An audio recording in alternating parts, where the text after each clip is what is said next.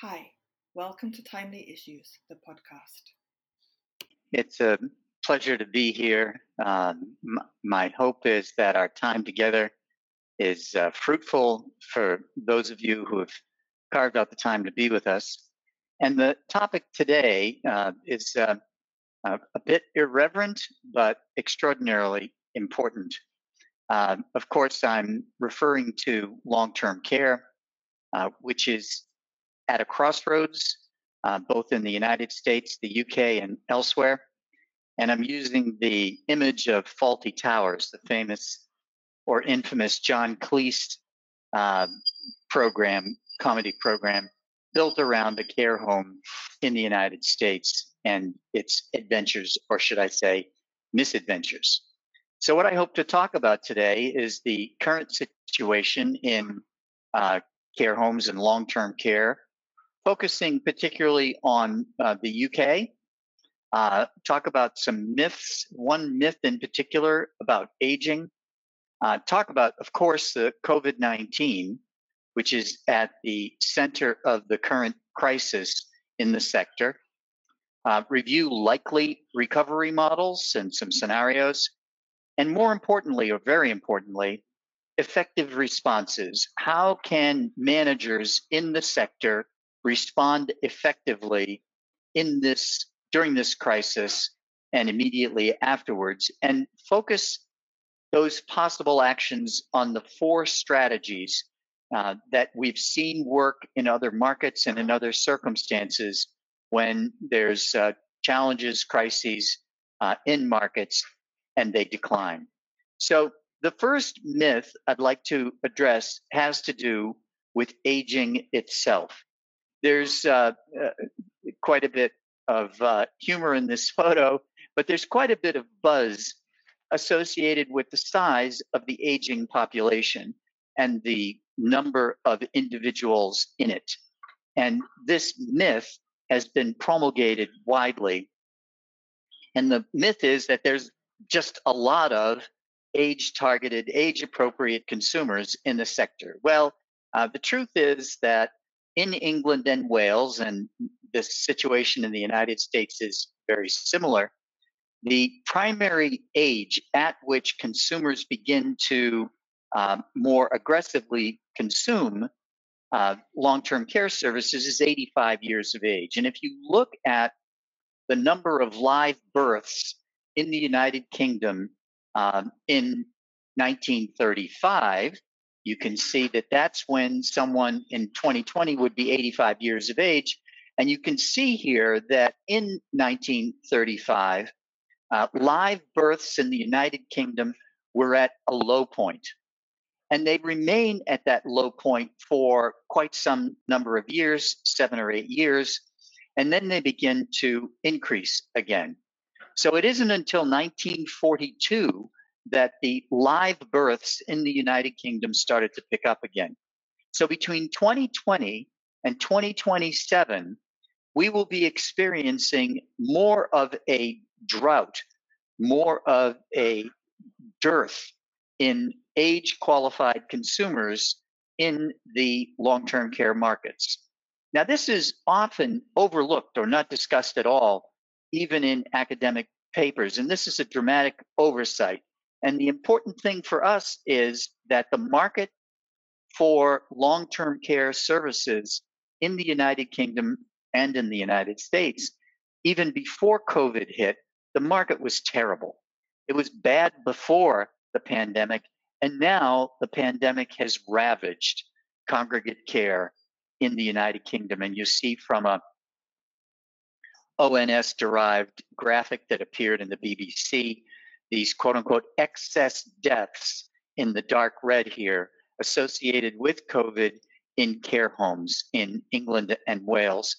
And actually, one would need to do a very careful analysis of above the benchmark line of 2019 deaths to determine which component of those are actually traceable to COVID-19. Perhaps COVID-19 wasn't mentioned specifically on the death certificate, but actually either was a primary contributor or actually the main cause of death. So it's a significant crisis. And the issue with the crisis, of course, is that it's an unexpected event.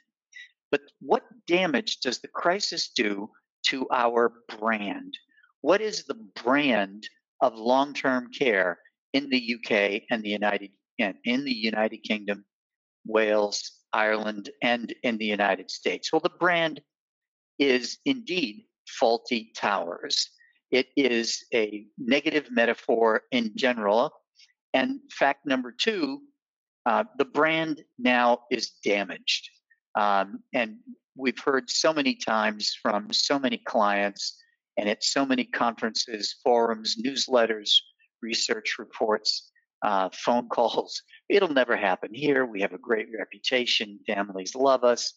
Local authority love us. We know what to do. My team can handle it. Well, truth is that this is a seismic change in the negativity with which the public views congregate long-term care. And the news media, as you can see from the 4 News article here, a feature piece that appeared in, I think it was in April or early May, this is just a field day for the media to sell negative stories about the sector. So what's different in this situation is that the entire sector is under siege. This is prompting or stimulating latent guilt in our cultures about not caring for grandmother at home. It has no end in sight. There's no specific end that one can point to. And the fulfillment or production is threatened. And by that I mean the staff are equally threatened in care homes and nursing centers. And that in turn has the corollary or the obverse question: who wants to work for you? Who would want to work in a sector that's being so ravaged by this disease? So the recruitment and retention is an enormous challenge in regular circumstances, and now in this crisis, it's accentuating or exaggerating the negative impacts of the economic model. It's bringing home the fact that in care homes and nursing centers in the UK and the US and other places, there's a very mixed inventory. It's difficult to be consistent and have consistent standards when the inventory ranges from very small care homes with only a few units to very large centers that are custom built. The other issue with recruitment and retention is the regulatory burden. It's a very difficult environment to work because of the regulatory component. And we just learning recently that the Public Accounts Committee in the UK is publishing its review of the need for guidance in the long-term care sector. Much overdue, but this is the type of regulatory scrutiny that will result from this COVID crisis, which has been needed for some time, but which has the risk of holding significant untoward, unexpected, and unpleasant surprises. It also has the potential for creating some very positive changes in the sector, and the role that we as providers and as organizations, the role we can take in directing that, I think, is tremendously important. The other thing in recruitment and retention is this issue around negative cultural bias toward care homes, toward long-term care, toward nursing centers. This has a direct impact on recruitment and retention as well, making the job of finding and keeping qualified staff, qualified personal care attendants very, very difficult. So in the UK, it's a pretty big sector, and there's about 1.2 million individuals who work in long-term care, and this includes nursing homes, domiciliary care, community care, and care homes in general. And you can see that the vast majority here, 610,000 work in people's homes. It's a large group, it's a diverse group, and it's a very low paid wage group. And you can see here from data looking at job losses in the United States and the United Kingdom, which payroll cohorts, which pay rate strata are being most impacted by COVID. And you can see that the low pay wage groups are being disproportionately impacted by unemployment at this time. So we can see that the means of production, which is another way to say that's our staff, they are our means of production in long term care, they are being uh, outsized impacted in a negative way by the COVID-19 crisis. The Skills for Care did a survey pre-COVID and looked at the difference between leavers and stayers in care homes and in long-term care, the adult social care workforce. And we can see that there's a disproportionate and growing number of individuals leaving versus staying. So it's extraordinarily important to zero in on this component as we look at issues such as regulatory burden, as we look at issues such as the economic model, to look at how adult social care, long-term care, congregate care can become more competitive in the workforce, in the labor markets. So, summarizing about staff, we have a situation where we're struggling for recruitment. It's difficult to retain staff under the current, it was difficult before COVID, and it's even more difficult now. As unemployment surges in other situations during economic downturns or your standard run of the mill recession, you'd look at unemployment growing and say, well, is this an opportunity for me to recruit from an unemployed group of individuals in my local marketplace area? But the question becomes, is long-term care an attractive alternative for suitably qualified, motivated individuals who become unemployed? And that's a very good question. And that raises the question of how do we communicate the relative advantages, disadvantages, and features and benefits of recruiting staff to work in long-term care.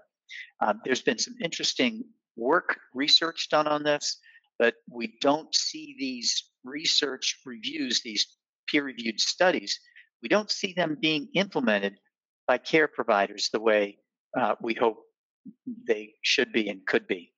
So struggling occupancy, struggling recruitment and retention. The economic model is struggling. We have old inventory, onerous regulatory burden, and negative cultural battle. Pretty chipper assessment, I'd say. Overall, it's quite a situation. So how do we recover? Well, among the models of recovery, we look in general at economic modeling to see what's likely. And in this current situation where the responses, the public health responses to the disease have been remarkably inconsistent between and among countries, and in the United States, between and among states.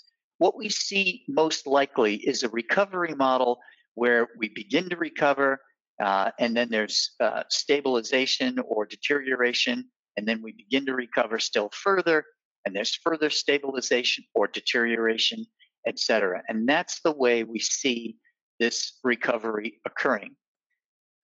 Alternatively, we could see recovery and then another wave. People haven't been really talking about the second wave of SARS-CoV-2, the novel coronavirus, but that is looming. Most of the discussion has been about what's occurring still in the first wave, but we have a second wave of the virus to anticipate. And we can hope, we can pray that there will be a vaccine available and effective treatments available. But the fact is that this pandemic will follow the path of previous pandemics, and there will be a second wave, which may mean that the type of recovery we have will look like B4 rather than A1. So the factors that will be important to rebuilding and restoring the brand of long-term care post-COVID have to do with acceptance of congregate long-term care and long-term care overall, have to do with acceptance of it in the cultures. So in the UK in particular, how well is long-term care, in particular nursing care, adult social care, how well are they accepted? And the flip side of that is to what degree it's actually utilized. So, and that's the term penetration. So we look at that carefully to see what impact acceptance will have on penetration. And there's always trade-offs. There's trade-offs between the risks associated with moving into or considering utilizing long-term care. And there's always a trade-off between doing nothing, what the status quo is, and the advantages of accessing or utilizing long-term care. So from a sales and marketing point of view, from an acceptance penetration point of view, long-term care is a solution that's almost always pitted against the status quo. No, we can take care of this. No, we've got mom covered. Well, if I just change my schedule at work, I can handle this situation by going and visiting mom in her flat from time to time. So what the trade-offs are between the accessing long-term care and the status quo. There's also, as we already alluded to, the issue of government and regulatory intervention. It's an enormous challenge. Governments across Europe and in the United States do not have very good regulatory monitoring and surveillance schemes for long-term care. The reasons for that are multiple, but have to do primarily with the relative importance of long-term care in the panoply of issues that governments need to deal with. And frankly, long-term care has been relegated to secondary or even tertiary importance. But yet, the regulatory intervention looms its head whenever something bad happens and makes it into the press or makes it into a politician's front of mind awareness. And that's what we need to be wary of and need to be concerned with. And this is among the things that we as managers, we as operators and or academics have an opportunity to influence going forward. We will probably see more onerous regulation. One can hope, one can plan, one can push back, but I believe we're going to see more onerous and perhaps even more inconsistently applied regulation. One of the issues in the UK and in the US has been that the regulatory body in the UK, that's CQC, that they have applied the regulatory standards with a high degree of variance. How homes in Lincolnshire are evaluated by their authorities is very different from how they're evaluated in another location. So the difference between how the regulator looks and assesses care home outcomes, care home standards in one place is highly variable, and that's certainly a problem and increases the burden for us who are attempting to operate and work within those regulatory standards. And the one issue that hasn't been talked about very much, I think some private groups are beginning to talk about this and address the issue of liability protection and exposure in the insurance markets.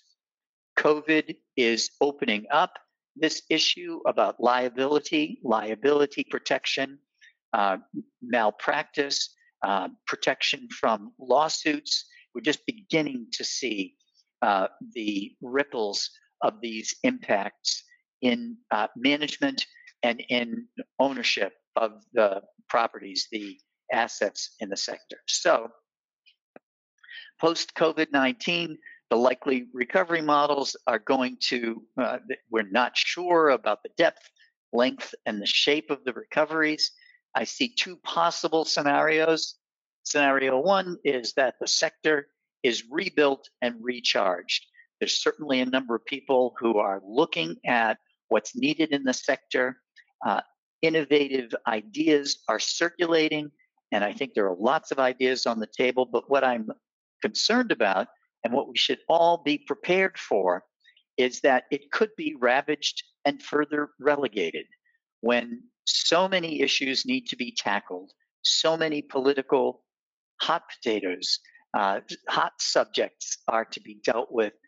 Will long-term care, care homes, and continuing care, will it be further relegated to the dustbin of public service issues? I'm not sure. But I don't want to leave without talking about what it is that we can do.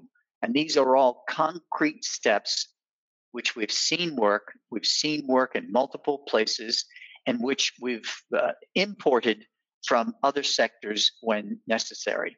So what we can do, number one, in our operations, regardless of where they are, is we can take responsibility for the messages.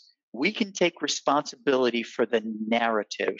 And I believe strongly that we need to move and shift the storyline around long-term care and the value of long-term care to the community, the value of long-term care to its consumers and its residents, and the consumers include the families. We need to take charge of that. And I don't mean portraying ourselves as victims, because I don't believe in the long run, victimhood will shift the narrative. It will not create any long lasting or durable change. And while it may garner immediate sympathy or empathy, it will not, in the long run, reposition the brand of long-term care as being important, as being valuable, as being a good, socially sensitive and exciting and stimulating place to work. It won't change any of that. So we need to take charge of the narrative, and we need to tell the stories and show the images. And I know this is particularly fraught in the UK with its tenuous relationship with the news media and news outlets. News media and news outlets are always looking for the negative side of a story, because it is, unfortunately, the negative stories that sell newspapers, that garner clicks on in the digital sphere, and the more clicks, the higher the value of the ads that get placed in those channels. So the negative stories do indeed garner the greater attention, but we have a responsibility to develop a very consistent, regular drumbeat of positive stories and important contributions that long-term care is making to the communities we serve. What we can do, number two, so this is the second piece. We can fortify, protect, and defend the market share that we have now. And one of the things that we absolutely need to do in the long-term care sector is we need to review our digital assets. We have, as providers, owners, managers, as consultants to the sector, we have been neglectful of websites, of e-newsletters, of our Facebook presence, and this is showing up to our detriment now in a crisis when families are relying on these digital channels now more than ever. This in the crisis communications mode, which is where we are, we have a responsibility for communicating and managing the story with families, employees, our fellow providers, local authorities, and other stakeholders. It's up to us to manage the message. We must accept and understand fear. Fear is operating at a more significant level now and will continue to be a latent or overt factor in consumers and their advisors, in customers and consumers' point of view about long-term care going forward. So even in situations where there have been significant infections, where there's been significant death, where there's been significant negative stories, we need to take charge of those stories and begin to directly address what we can do about fear. And there's very good research about communicating in environments that are fearful and how we can manage the messages to assuage or reduce the levels of fear in the audience. Finally, we need to do a much better job at service error recovery. And so there's a science around service error recovery. And you might say categorically that there has been a service error in long-term care, and it has been our inability to properly manage the COVID-19 outbreak. Many care homes, many nursing centers, many nursing homes, many domiciliary care agencies, many congregate care centers have done a wonderful job, have led the way, and we need to do a better job of understanding and communicating about those situations and learning lessons from those providers. But we also need to adopt a more scientific approach to service error recovery. And here are the keys to service error recovery. First of all, you've got to know when an error occurs. And service errors can occur in a variety of different ways, but you need to be, if you're the manager, owner, operator, leader within your organization, those errors need to find their way to you. And in many cultures, many organizations, frontline workers hide the errors out of fear of retribution and not wanting to look good or afraid of what the outcome will be. Well, that doesn't help anybody. You need to be able to identify the errors. Then we need to apologize. Very large research in the United States has shown that the major reason nursing centers in the United States get sued, legal action taken, is because nobody apologized. And when you ask the nursing center managers why they didn't apologize, it was because they were afraid of getting sued. So this is a very negative cycle that needs to get broken with a simple apology and an offer of a solution. So we need to apologize and offer a solution, then do the solution, do what you say you were going to do, and then later on, remind those involved of what you did and how you addressed the situation. We have terrific resources on our website. We have a presentation called Satisfaction is Cheap, Loyalty is Priceless, that drills down into the science, the behavioral science associated with effective service error recovery. This is very well researched and grounded in the business press and in academic research. Item number 3 is we need to get serious in the sector about efficiency. Efficiency is a very specific word, and it's not a code name for efficiency is not a code for eliminating staff, which is very often what efficiency is taken to mean. Oh, in efforts to improve our efficiency, we're laying off staff. No, that has nothing to do with efficiency. That's cutting costs and that's removing overhead. Efficiency is outputs for inputs, and it's not It's efficiency is related to productivity, but productivity is not equal to staff reductions.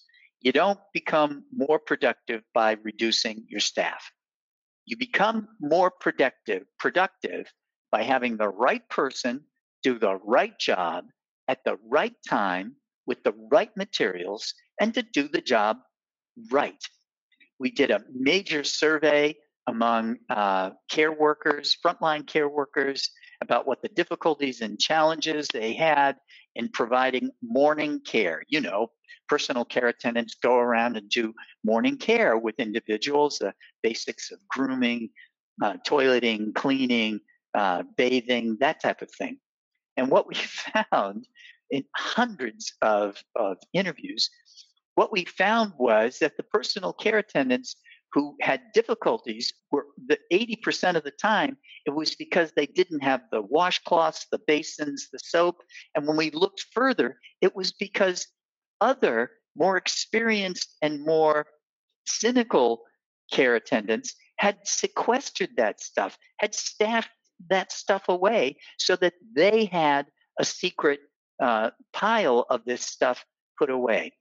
And why did they do that? Because they had had the experience that the staff who reported difficulties had had. And this whole thing was just a mess. And it got fixed.